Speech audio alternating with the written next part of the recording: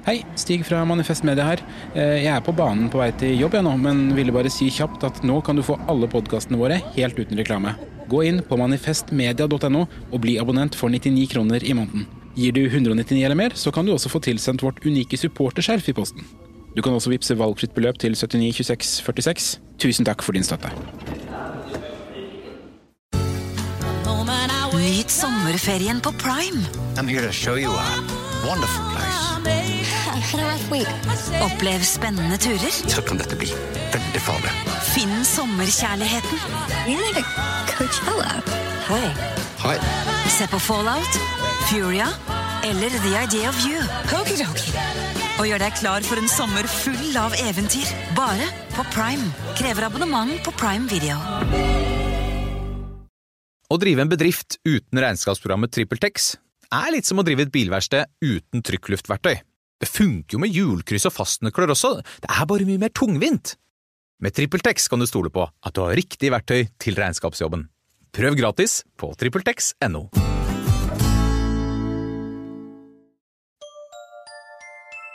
Liker du denne podcasten?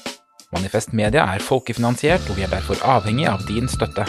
Vips valgfritt beløp til 792646, eller gi et fast månedlig beløp på manifestmedia.no/supporter.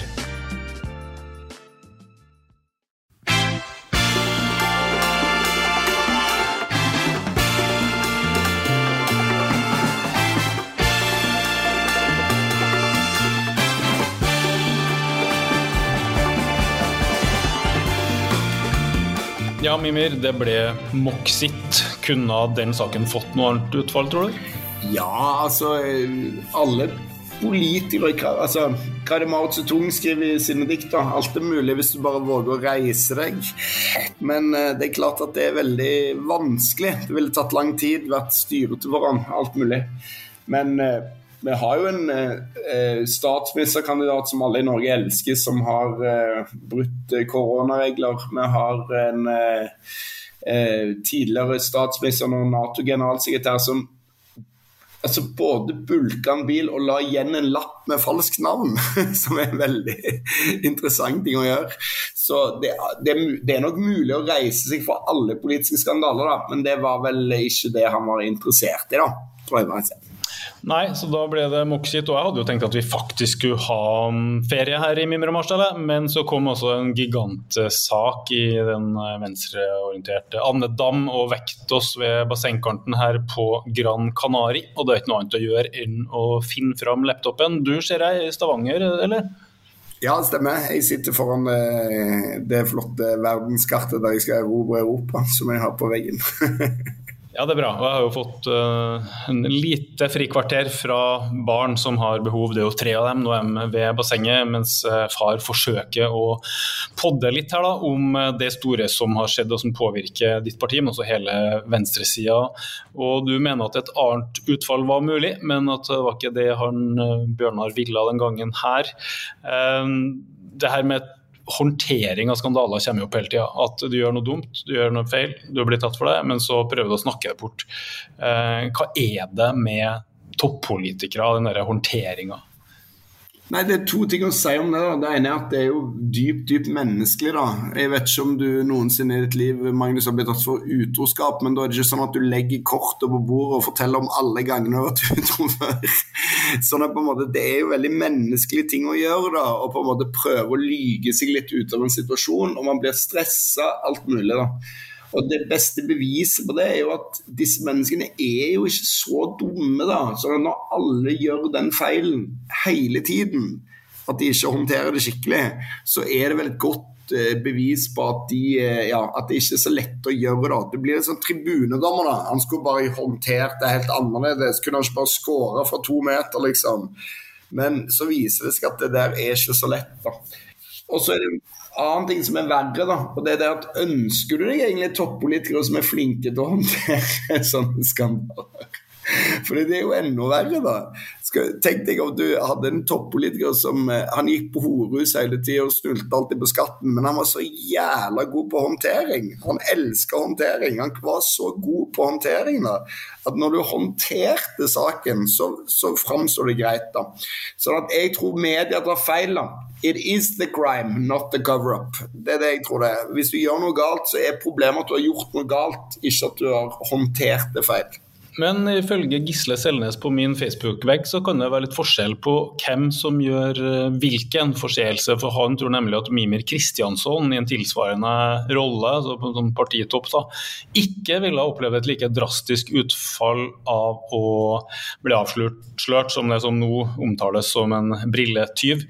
Han mener tydeligvis at du har en eller annen teflon eller en eller annen kvote her, tror du det kan stemme? Så ville du sluppet billigere unna? Ja, altså det som viktig at hvis du på en måte litt sånn hiding in plain sight da, at du sier på en måte jeg stjeler masse hele tiden da, så aksepterer på en måte folk det som en slags ærlighet da, mens hvis man opprettholder en eller annen form for fasade så det et problem da. Men så vil jeg jo gjerne si mener jo at Moxnes har vært en sånn prektig type, altså det plagen her? Ja, det vil jeg si, men på hvilken annen måte skulle han ha vært da? Det jo litt sånn krav man stiller til kvinner det der da. Du sur, så det feil, og du blid, så det feil, liksom. Fordi at han har jo brutt rødt gjennom lydmuren på å være en alt annet enn rødsk type da.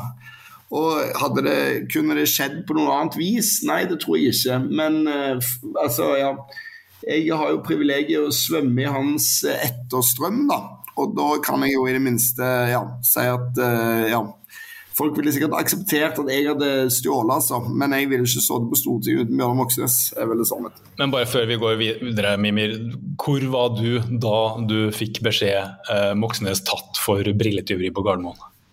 Altså, jeg var i Lofoten, og så fikk jeg en melding fra han om at liksom, nå det en pinlig sak for meg da. Det var før han begynte å fortelle hele sannheten om det da. Og da var det var sånn halvtyveri da, på en måte. Han hadde jo fått forelegg og sånn, det fikk jeg informasjon om, men at det var liksom litt sånn, ja, uten viten og vilje da.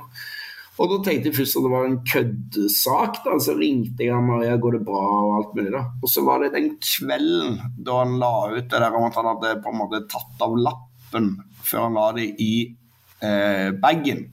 Da var det jeg kanskje skjønte liksom at fy faen, liksom, dette gale, altså.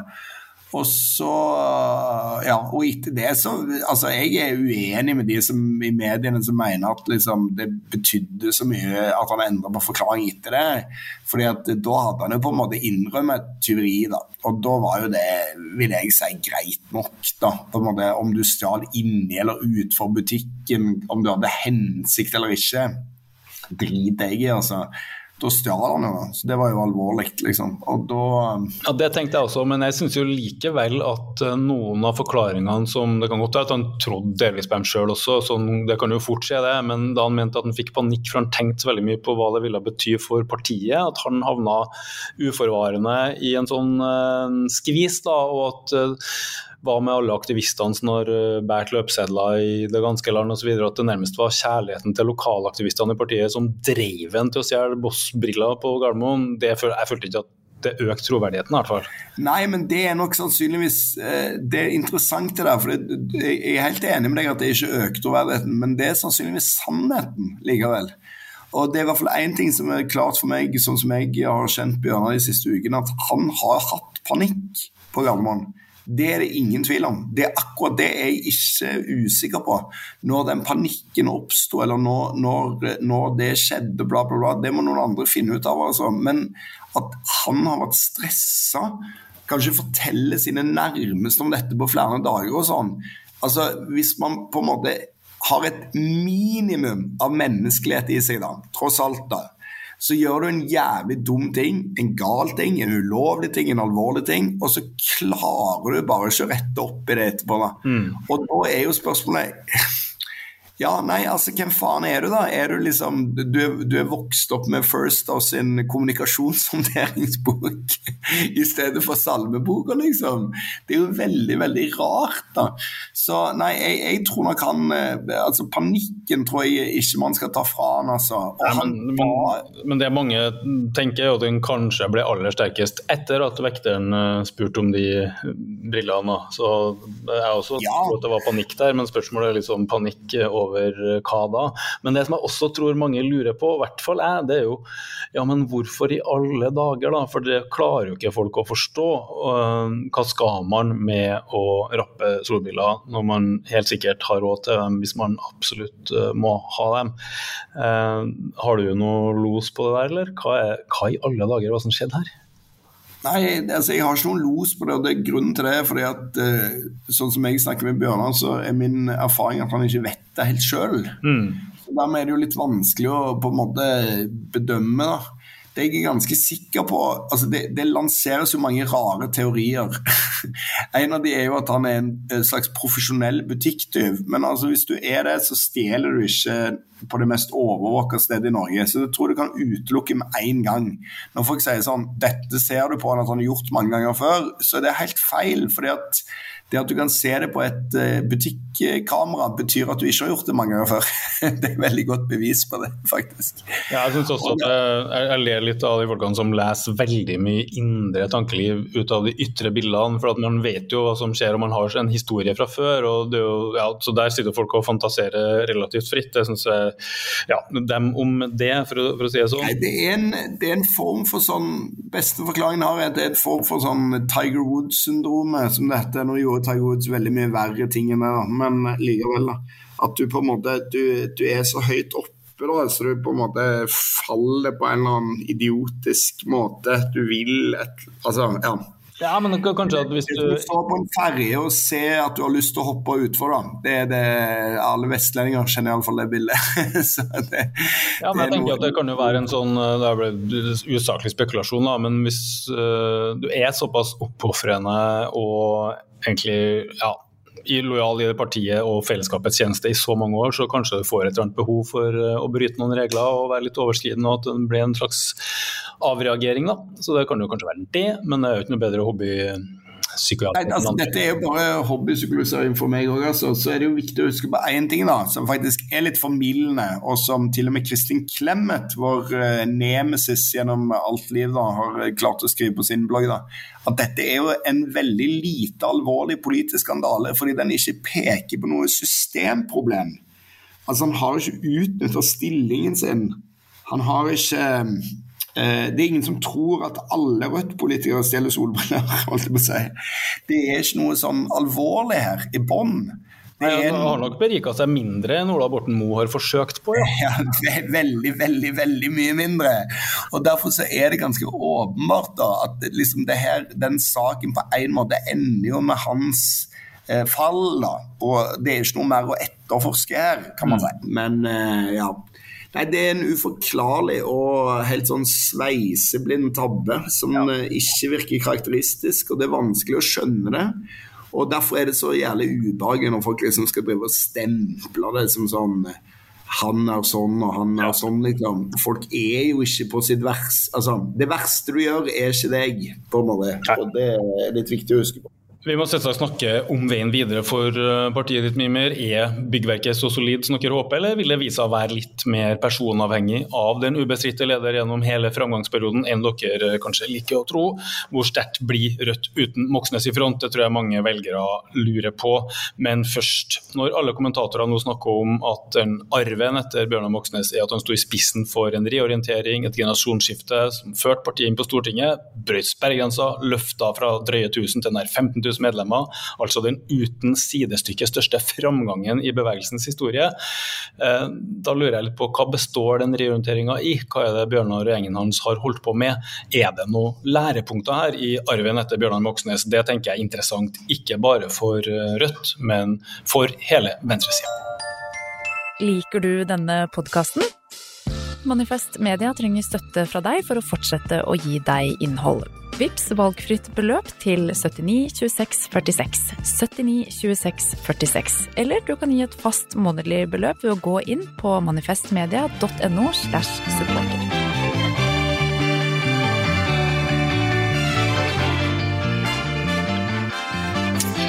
Ja, Ja, Mimir, nå må du gjerne grave litt I hukommelsen og finne fram første gang du møtte Bjørnar Moxnes på din vei, og I mellomtiden skal jeg erindre at mitt første møte var med en litt hengslatt slamp av en 17-åring som halvt motvillig har blitt med dama si på et studiesirkelmøte I Oslo Ungdom for ganske nøyaktig 25 år siden, og han var jo ganske sånn kul, tilbakelent, ikke brife med kunnskaper. Jeg tenkte egentlig først at han der blir ikke mer ungdom. Han gikk på katedralskolen og var ganske sånn ovenpå type, synes jeg, og jeg tenkte, han så ut som en sånn fotballgutt, og jeg tenkte, nei, de blir sjelden bærende I ungdom, og så jeg satt jo og prøvde å lede studiesirkler og speide etter talenter og sånn, men så viste han seg å være nysgjerrig, lurt på det med sosialisme, demokrati, de mer sånn ideologiske tingene. Han begynte å henge på ungdomskontoret sentralt og var sånn mye mer gira enn jeg hadde mistenkt først, og da skjønte jeg jo etter hvert, han var jo arvelig belastet med et veldig sånn AKP-sk hjem, med tillitsvalgte folk I arbeiderrykka og tydelig sånn solidaritetsprofil hjemmefra, så han hadde jo noe underliggende der da,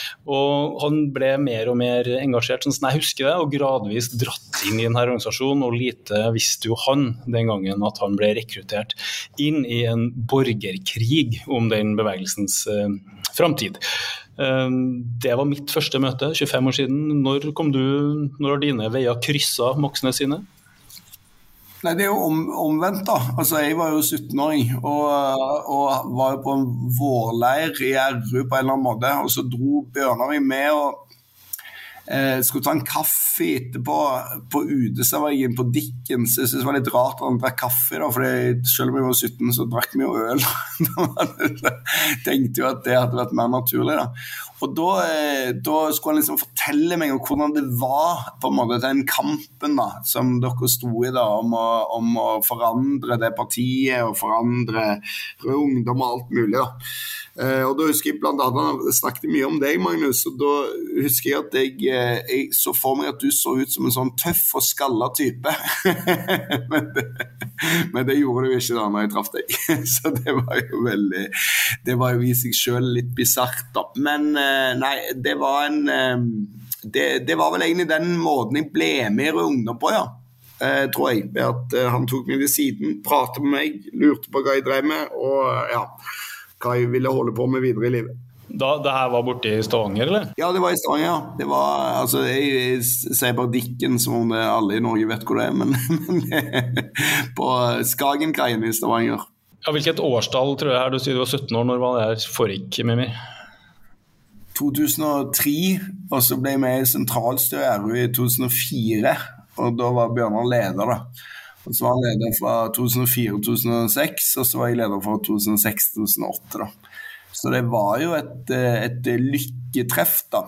Og så sluttet jeg I Rødt da, og så kom jeg tilbake igjen. Jeg lurer litt på det, for jeg husker det nemlig at Bjørnar var jo jobbet på det ungdomskontoret. Han var jo rekruttert inn I den her borgerkrigen som vi nevnt, som stod mellom egentlig politisk da, en slags sånn AKP-ML-arv, som jeg synes var veldig stalinistisk, og vi stod jo for noe veldig mye mer demokratisk, sånn som vi så selv den gangen, men også kulturelt da, at det som I hvert fall jeg opplevde som veldig ubehagelig I den bevegelsen var en slags livsstilsradikalisme som var ganske nært på blitz, der det handlet om å tagge mest mulig, sånn skulle man holde Norge utenfor EU, eller man skulle slåss med politiet hele tiden, og sånn skulle man tydeligvis da nå ut til vanlige arbeidsfolk. Jeg synes det var mange som kom fra Trøndelag, der jeg kom fra, som var veldig sånn barnslig, og den borgerkrigen om bevegelsens fremtid var jo det Moxnes ble dratt inn I, som de fleste andre som var aktiv den gangen.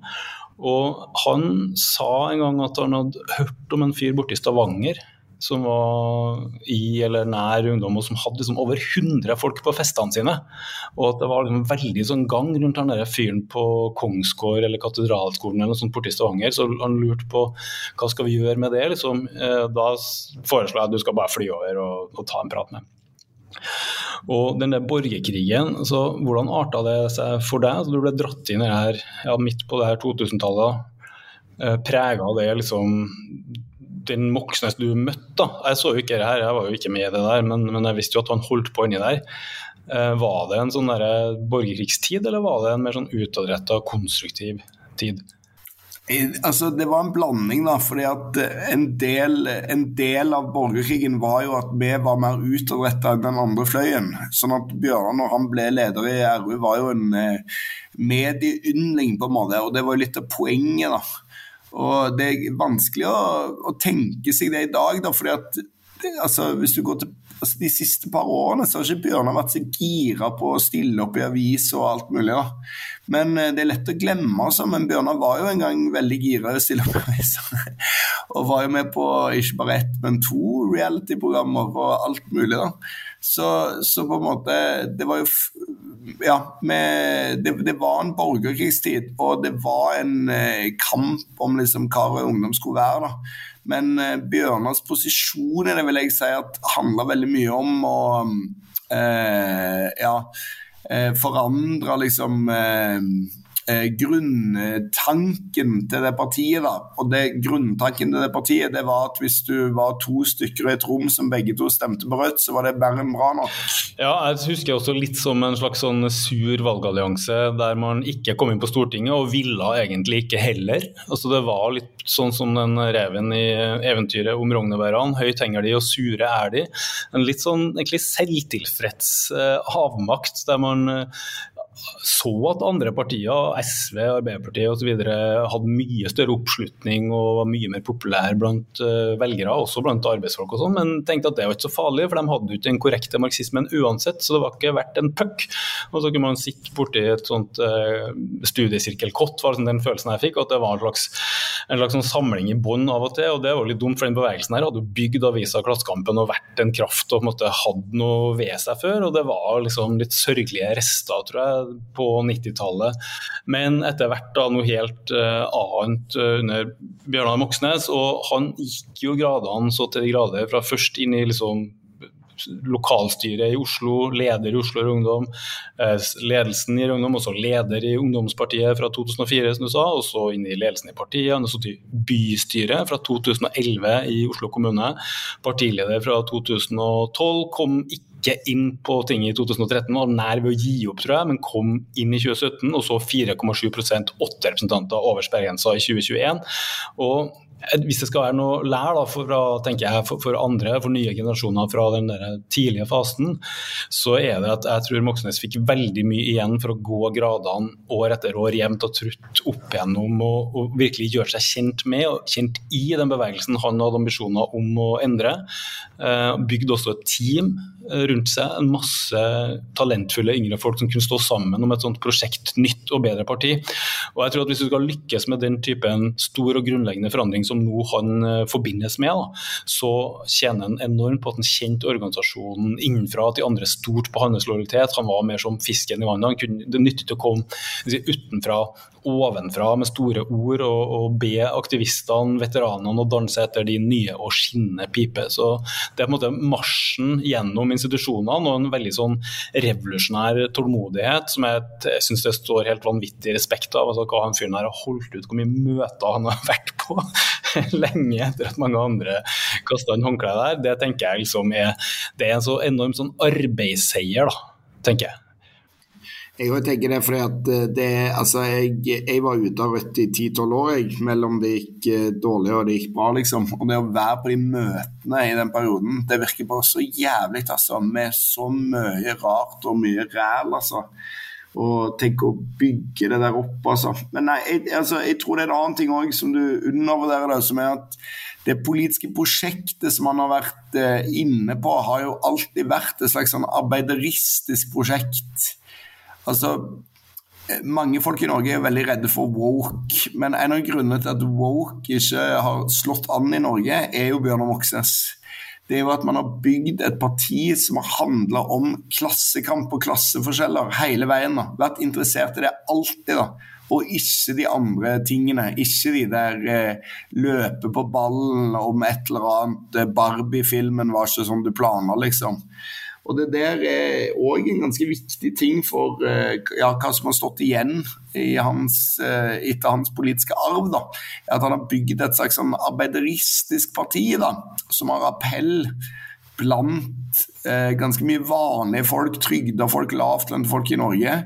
Og det kunne vært på så veldig mange andre måter, hvis man tenker seg. Ja, tradisjonelt så var det jo sånn at det sto veldig mye om arbeiderklassen i programmene til det partiet, og så alle utspillene handlet om utenrikspolitikk og Palestina og ting som var veldig langt fra hverdagen i Norge i hvert fall.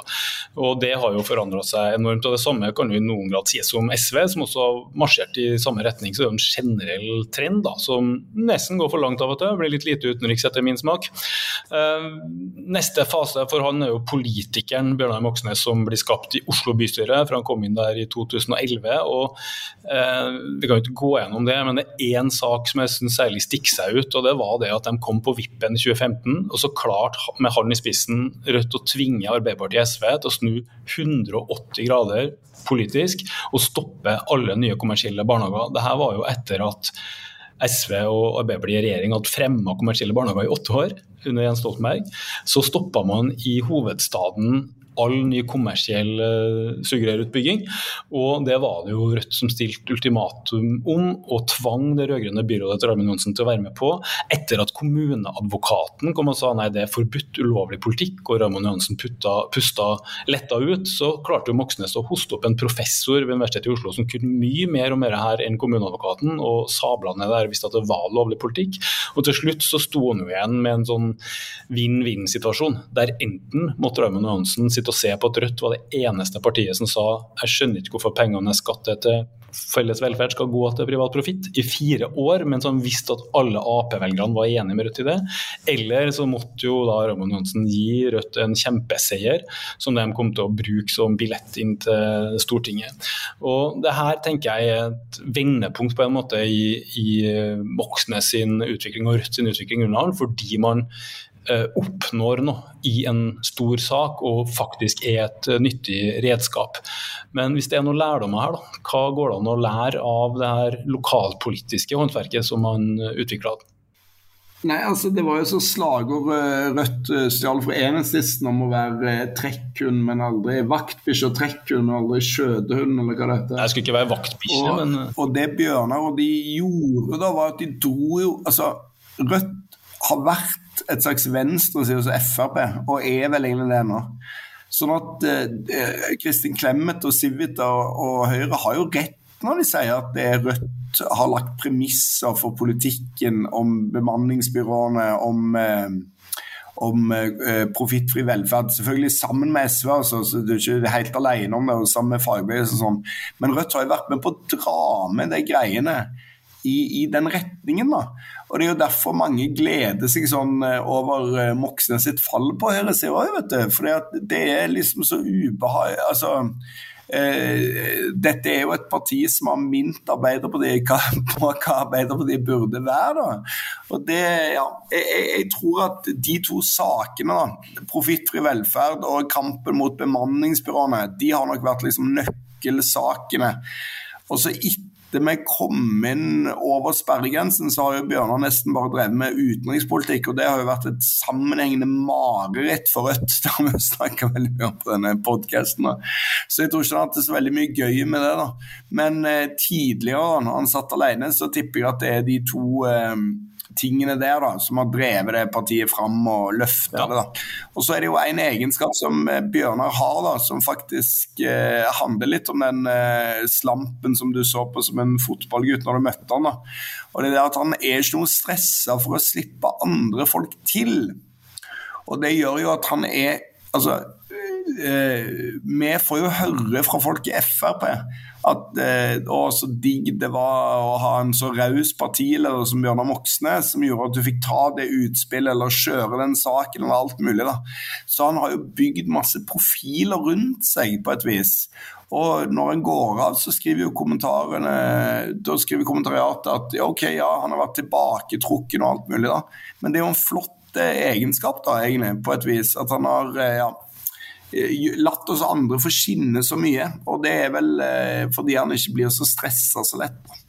Ja, det tror jeg er helt riktig, og han er jo ekstremt lite karrieristisk, det er jo helt annerledes enn i mange andre partier, kanskje spesielt Arbeiderpartiet, synes jeg, at det er opp og fram, og det å gå inn i politikk som en karrierevei er veldig dominerende sånn mentalitet, mens Moxnes har jo aldri vært interessert i det, aldri vært en sånn aldri bygd sin egen karriere da, tvert imot vært ekstremt lojal til bevegelsens ideer og idealer, og virkelig bare gjort jobben, den arbeidsseieren som vi snakker om da. Og samtidig så tror jeg at i det her forhandlingene med Raymond Johansen og et rødgrønt byråd i Oslo, så ligger det en annen ting som peker tilbake mot den borgerkrigen som han sto i mange år, fordi da Rødt i Oslo inngikk en avtale som forpliktet dem til å støtte byrådet sine budsjetter i 4 år, og dermed et sikkert parlamentarisk grunnlag for Raymond Johansen styre i Oslo. Etter 10 år med høyrestyre i hovedstaden, så var det ett styremedlem som gikk ut i protest i avisa og sa det her var han helt imot, og det var Erling Folkvår, som var en gammel AKP-er og tidligere stortingsrepresentant, den ene perioden Rødt var innenfor, og da presterte å bare, eller RV da, snitt, og bare falt ut igjen. Han sa veldig tydelig fra i avisa at han støttet ikke noen sånn avtale med byrådet, fordi at da ble man på en måte bundet opp. Man hadde ikke muligheten til å ha den opposisjonelle vaktbikkjerollen, og man ble liksom fanget av systemet, eller han kan sikkert formulere det bedre selv, men det var et tydelig sånn veiskille, tror jeg, i det partiets utvikling, fordi det var jo den borgerkrigen Moxit har stått i, som gjør at nå hadde handlefrihet til å agere sånn, og være kommunestyrerepresentanten, og inngå den avtalen, og dermed få en rolle. Da. Og det jeg tror det handler om, er at Rødt plutselig begynte å delta i politisk spill, og ønsket å utnytte vippeposisjonen til å utøve makt nedenfra og få gjennom et eller annet, men da måtte man jo også gi et eller annet, og det var jo da støtten til det byrådet i flere år fremover, og der tror jeg var en oppvåkning da, at det går an å bli en politisk spiller uten dermed å bli det samme som alle de andre partiene. Og den saken der, at de faktisk fikk det nå, ble jo også en billett til Stortinget, fordi interessant nok så var det jo bare det Moxnes snakket om i valgkampen i 2017 da han kom inn, selv om partiet hadde mange andre prioriteringer. Og da var han jo monoman på nesten en sånn robotmåte som mange egentlig kritiserte han for da. Han sa bare samme hele tiden om velferdsprofitørene, og det tror jeg også er en sånn enorm styrke, det at han kunne bare hamre det inn helt uten skam. Han hadde ikke noen sosial følelse av at liksom, nei, nå ser jeg dum ut, for jeg bare sier det samme hele tiden som en robot. Han tvert imot tenkt, ja, det funker visst veldig bra, da gjør vi det. Og det er også, tror jeg, en interessant ting at Rødt her faktisk hadde produsert en politiker med stor P, og det er jo noe av den bevegelsen, tror jeg, tidligere egentlig hadde rynket litt på nesen av. Ja, og altså, dette er jo en sånn systematisk jobb da, på et eller annet vis, med å bygge et parti som målet vårt har jo vært, eller målet til Bjørnar da, målet til Bjørnar har jo vært å bygge et parti som like radikalt, men ikke like irrelevant da, som mer relevant enn det har vært før da. Og det har jo han på et eller annet vis klart å gjøre, vil jeg si da, så vil jo finnes aktivistiske miljøer, som Lars Nehru Sand kaller det i vårt parti, som mener at ikke han på en måte har vært radikal nok, eller vært på nok Palestina-demonstrasjoner eller et eller annet da. Men jeg vil jo si at det en litt interessant forskjell i Rødt da, at hvis du går 10 år tilbake, så tror jeg ikke Rødt var interessert i gjennomslag. Det er jo ikke bare det at man ikke fikk det, men man var faktisk bare ikke interessert i det.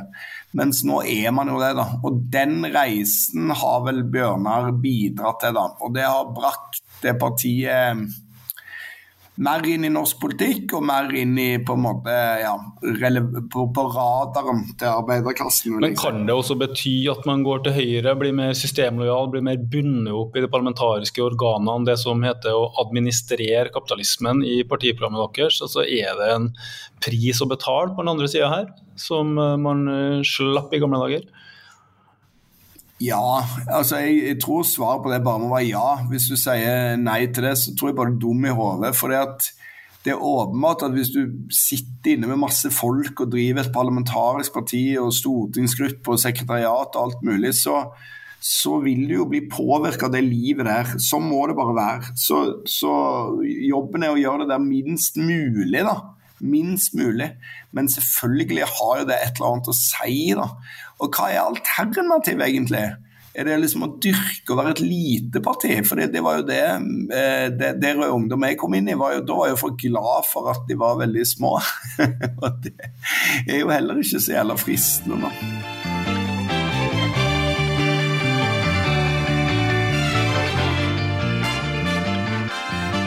Forrige gang bevegelsen fikk inn igjen på Stortinget i 1993, ikke bare mislyktes RV med å styrke stortingsgruppa ved neste korsvei, men klarte også å miste den ene plassen som Erling Folkvord hadde. Han kom så og falt ut av Stortinget, og da Bjørnar Moxnes kom inn da, i 2017, så hadde jo han og mange andre tenkt at her skulle Jonas Gahr Støre vinne valget, og så skulle Rødt være i opposisjon til Arbeiderpartiet, men sånn gikk det ikke.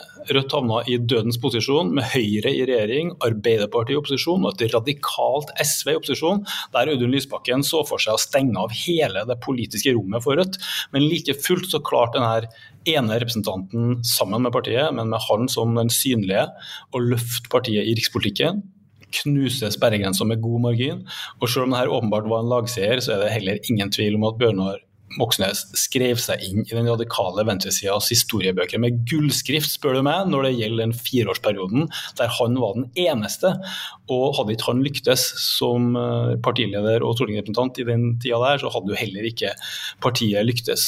Så hva i alle dager var det han og dere gjorde i den tida der, Mimir, fra liksom dødens posisjon, skyggenes dal, og likevel klart det der kunststykket som man nesten må si da, at valget i 2021 var?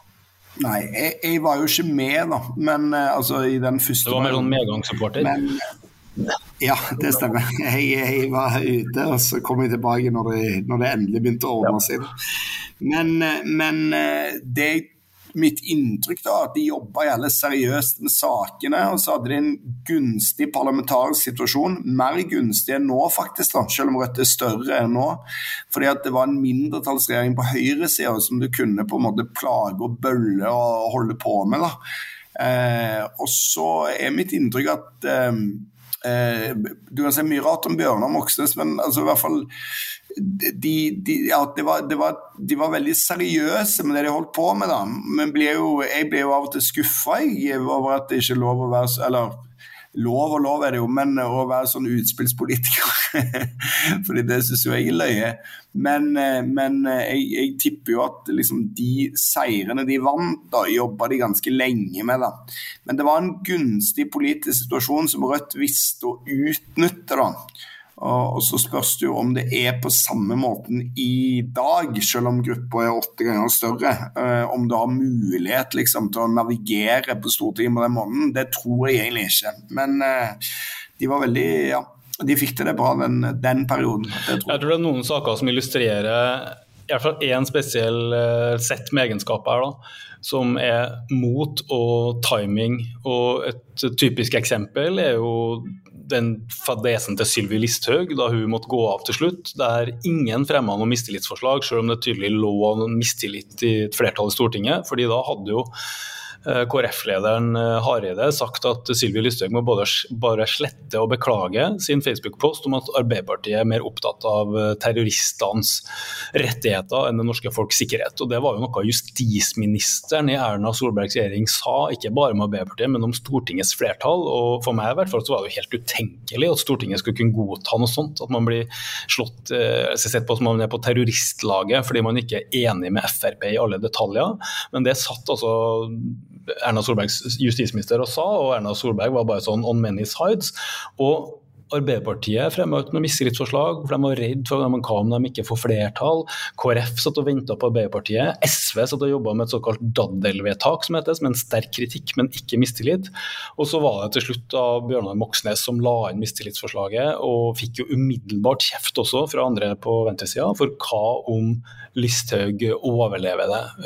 Det her bare en markering av det lille dumme Rødt, de prøver bare å få oppmerksomhet. Men som alle vet så gikk jo det der annerledes, og det ble jo også fikk jo god hjelp av Sylvi Listhaug som nekta å uttale seg i pressa, men viste frem alle blomsterne hun hadde fått fra det ganske land, særlig fra FrP-politikere tipper jeg, og det utløste jo at noen sånne soldiers of Are og Odin samlet inn penger i Moxnes sitt navn til Leger uten grenser. Jeg tror det kom inn 17-18 millioner kroner eller sånne, som selvsagt var mye for han, men aller mest mot Listhaug. Og den timinga og det motet at de faktisk klinka til, tror jeg har veldig mye å si. Det samme gjelder koronalovene til Solberg, der de fleste liksom, på Stortinget tenkte nei, vi må bare gå med på de her drakoniske tiltakene, men til slutt så kom Moxnes ut i VG og sa at det her har autoritære trekk, og var altså først på ballen der også, så flere andre saker der de var først på ballen, og egentlig rett og slett spilt ut konkurrentene, for eksempel SV. Og det her tror jeg er en ganske personavhengig ting også. Jeg tror det er lett å se for seg mange andre politikere og ledere som ikke hadde hatt instinktet og kanskje heller ikke fått med seg resten av partiet. Så jeg tror at de 4 årene der er liksom, hvis han hadde lyst til å være en vinner, så fikk han det til der også. Ja, og du peker jo tilbake på det du snakket om i stad med den der organisasjonsarbeidet han har gjort, eller den der lange ventingen han måtte gjøre da. Det at de måtte vente lenge for å bli leder i Rødt, mens alle forventet bare at han skulle bli det med en gang, og så brukte han lang tid på det, og det gjorde jo at han sto jo mye større i organisasjonen når han skulle gjøre de valgene. Fordi da har han brukt veldig mye tid på å reise rundt, snakke med folk, alt mulig. Du ser det til og med nå når han er i sin største krise da, at det er jo nesten ingen i Rødt som er mot han på en måte. Men nå er jo det der en epoke som er forbi, og vi har jo hørt det ut som en slags hyllest til Rødt her nå, har en følelse av selv. Men bare rosenrødt er det jo ikke. Lederen har falt, og det var jo litt av et fall i anseelse. Nestlederen har rykket opp, og nå tenker jo dere da at ja, alt skal bli bra, og nå blir det valgkamp og sånn, og det er ikke et enmannsparti, hører dere si, men er det ikke mange som har blitt Rødt-fans på grunn av Moxnes sin profil, og skyldes ikke den suksessen Moxnes-effekten mer enn partiet liker å tro, og så er det så solid det her byggverket som dere innbiller dere? Nei, det er vel kanskje ikke det altså, men det er vel mer indre enn ytre uro, for å si det sånn. Alle de menneskene som har jobbet i Rødt de siste årene har jobbet på et slags sånn Team Bjørnar, Prosjekt Bjørnar. Så internt i Rødt så er det vel mye mer uro enn det man gir uttrykk for, det tror jeg. Og du merker det jo litt på Marie, som jeg for all del håper at vil fortsette som leder i Rødt, at det er jo ikke drømmesituasjonen hennes å overta Rødt på denne måten, og det er liksom jeg tror velgerne driter i denne skandalen, men internt i Rødt så vet jeg ikke nødvendigvis om livet alltid er så enkelt som det kan fremstå da. Så der er det vel noe da, kan man si. Ja, hvis det er en ting Marie Martinussen kanskje har til felles med Bjørnar Moxnes, må det jo være den her tålmodige utholdenheten, fordi hun har jo så vidt jeg skjønner vært nestleder hele veien under hans 11 år lange lederperiode, og vært en, ikke bare finanspolitiker her, men en sånn organisasjonsbygger. Jeg merker at hun har stått bak dere Pop-Venstre, som er noe greier Rødt laget i Oslo på sommerstid med jærslam i folk bort i Kubaparken, så vi er jo en sånn en alt mulig partibygger virker på meg, men har hun det som skal til i offentligheten da? Ja, men hvis du slipper seg løs, så har hun det. Og det er jo, jeg skal fortelle en jævla klein historie, og det er at i min vennegjeng, min guttevennegjeng, så har jeg en gang havnet i en slåsskamp fordi at med mine beste venner, fordi at noen av de mente at Marie Sneve ikke var så karismatisk, og det var jeg veldig uenig i, så begynte vi å slåss. Så det var jævla dumt da. Men uansett da, så er jeg ganske sikker på at den Marie Sneve du ser på nytt, den Marie Sneve du ser snakker i debattene nå, hvis du bare slipper seg løs, så er hun karismatisk som bare det da. Og mor mi da, som er den personen jeg stoler aller mest på når man skal velge politiske ledere i dette landet, hun sier at hun er veldig glad for at Marie Sneve blir leder i Rødt, men hun synes at hun må få seg noen nye briller. Og da har jeg prøvd å forklare mor mi at det der med nye briller er ikke så bra for oss i Rødt, så vi må prøve å holde oss unna det. Vi lager jo en manifestkonferanse med mange hundre deltakere fra særlig fagbevegelsen borte i manifestkonsernet, og da hadde vi jo ofte partilederdebatter eller lignende også. Det var en gang Marie skulle opp på scenen der med Trond Giske, da han fortsatt var aktiv i rikspolitikken, og Snorre Valen, da han også var aktiv i rikspolitikken. To tydelige sluggere, kanskje. To av de beste. To av de beste, mer som populistisk innrettet flåkjeftene fra Trøndelag på venstresida, og jeg tenkte jo på Marie Sneve som ganske sånn nerd og tallknuser og sosialøkonom fra Blindern, liksom. Men det som skjedde i hvert fall i den forsamlingen var jo at hun vasket gulvet med dem nettopp gjennom å være seg selv, da. At hun sto på den folkelige foten. Så jeg tror du har rett i det, at hvis hun når man blir varm i trøya og kan være seg selv, så det en veldig fordel å ha en sånn personlighet som hun har, da. Men hun ikke like kjent som Bjørnar Moxnes, og det jo litt samme som Kirsti Bergstø bort i SV, det, at det en lang vei opp til den posisjonen som Audun Lysbakken har hatt, fordi han har bygd den opp over så mange år. Det to kvinnfolk fra Finnmark som leder venstrepartiene nå. Hvorfor det sånn, Mimir? Nei, Finnmark jo et radikalt fylke det, men... Det et marginalt fylke, ikke det? Så det veldig stort, men det jo noen som bor der. Ja, det jo til og med 2 lederkandidater SV som fra Finnmark, men nei, altså jeg tenker vel at det et radikalt fylke da, og og så har Venstre de har hatt sin liten periode med glatte menn, og nå det vel et stemningsskifte da, så trenger man kanskje mer hardcore populistiske politikere av den typen, og da det rake pøkker fra Finnmark som jeg håper det. Ja, Rødt har nå kvinnelig leder, kvinnelig nestleder. Den partiledelsen der, den skriker vel etter en mann? Ja, nei, det jo en mannlig partisekretær da, så hvis det som normalt, så kan det jo bli en kvinne nestleder også da. Ja, men jeg tenker at det som den radikale venstresiden nødt til å jobbe med nå privat sektor, det LO, det den svære virkeligheten ut der som man tradisjonelt har hatt ganske svak appell i dessverre, og Rødt har jo kommet en vei med kanskje en del fattigfolk, for å si det sånn, og helt andre velgere enn før, men i liksom industri, byggebransjen, fellesbundet, de tunge, svære næringene som tradisjonelle bastioner for arbeidsbevegelsen også, så det ganske dårlig stilt. Så jeg tenker liksom at for meg så det sånn skrikende, hvor blir det av privat sektor, LO og en tydelig sånn type arbeidsprofil oppi den gjengen deres da. Men det kanskje bare meg og min kjepphest.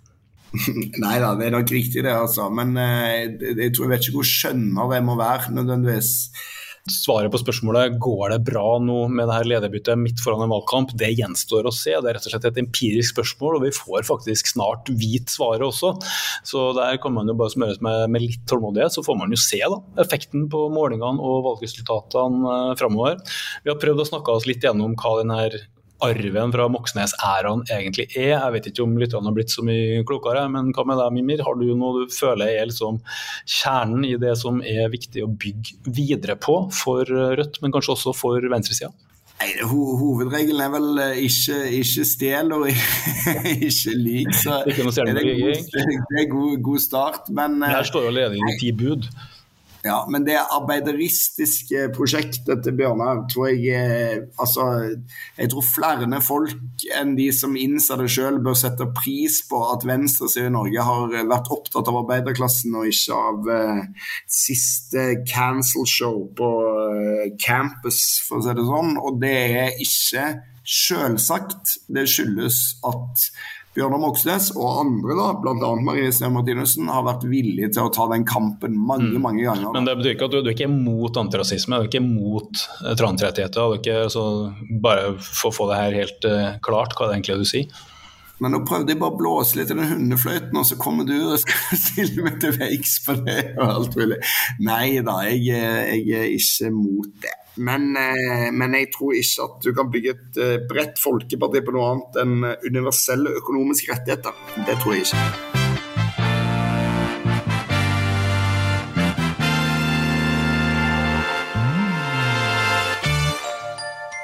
Likte du denne podcasten? Da kan du støtte Manifest Media, så vi kan fortsette å gi deg godt innhold. Vips valgfritt beløp til 79 26 46, eller gi et fast månedlig beløp på manifestmedia.no/supporter. Produsent for denne podcasten var Mikkel Kvenås. Ansvarlig redaktør Magnus Marsdal. Likte du denne podcasten? Da trenger folkefinansierte Manifest Media støtte fra deg.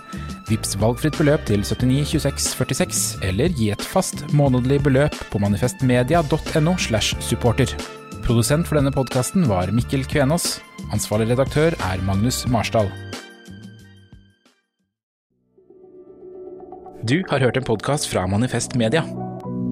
Vi er folkefinansiert og avhengig av din støtte. Gå inn på manifestmedia.no og bli supporter, eller vips valgfritt beløp til 79 26 46. Ansvarlig redaktør er Magnus Marsdal.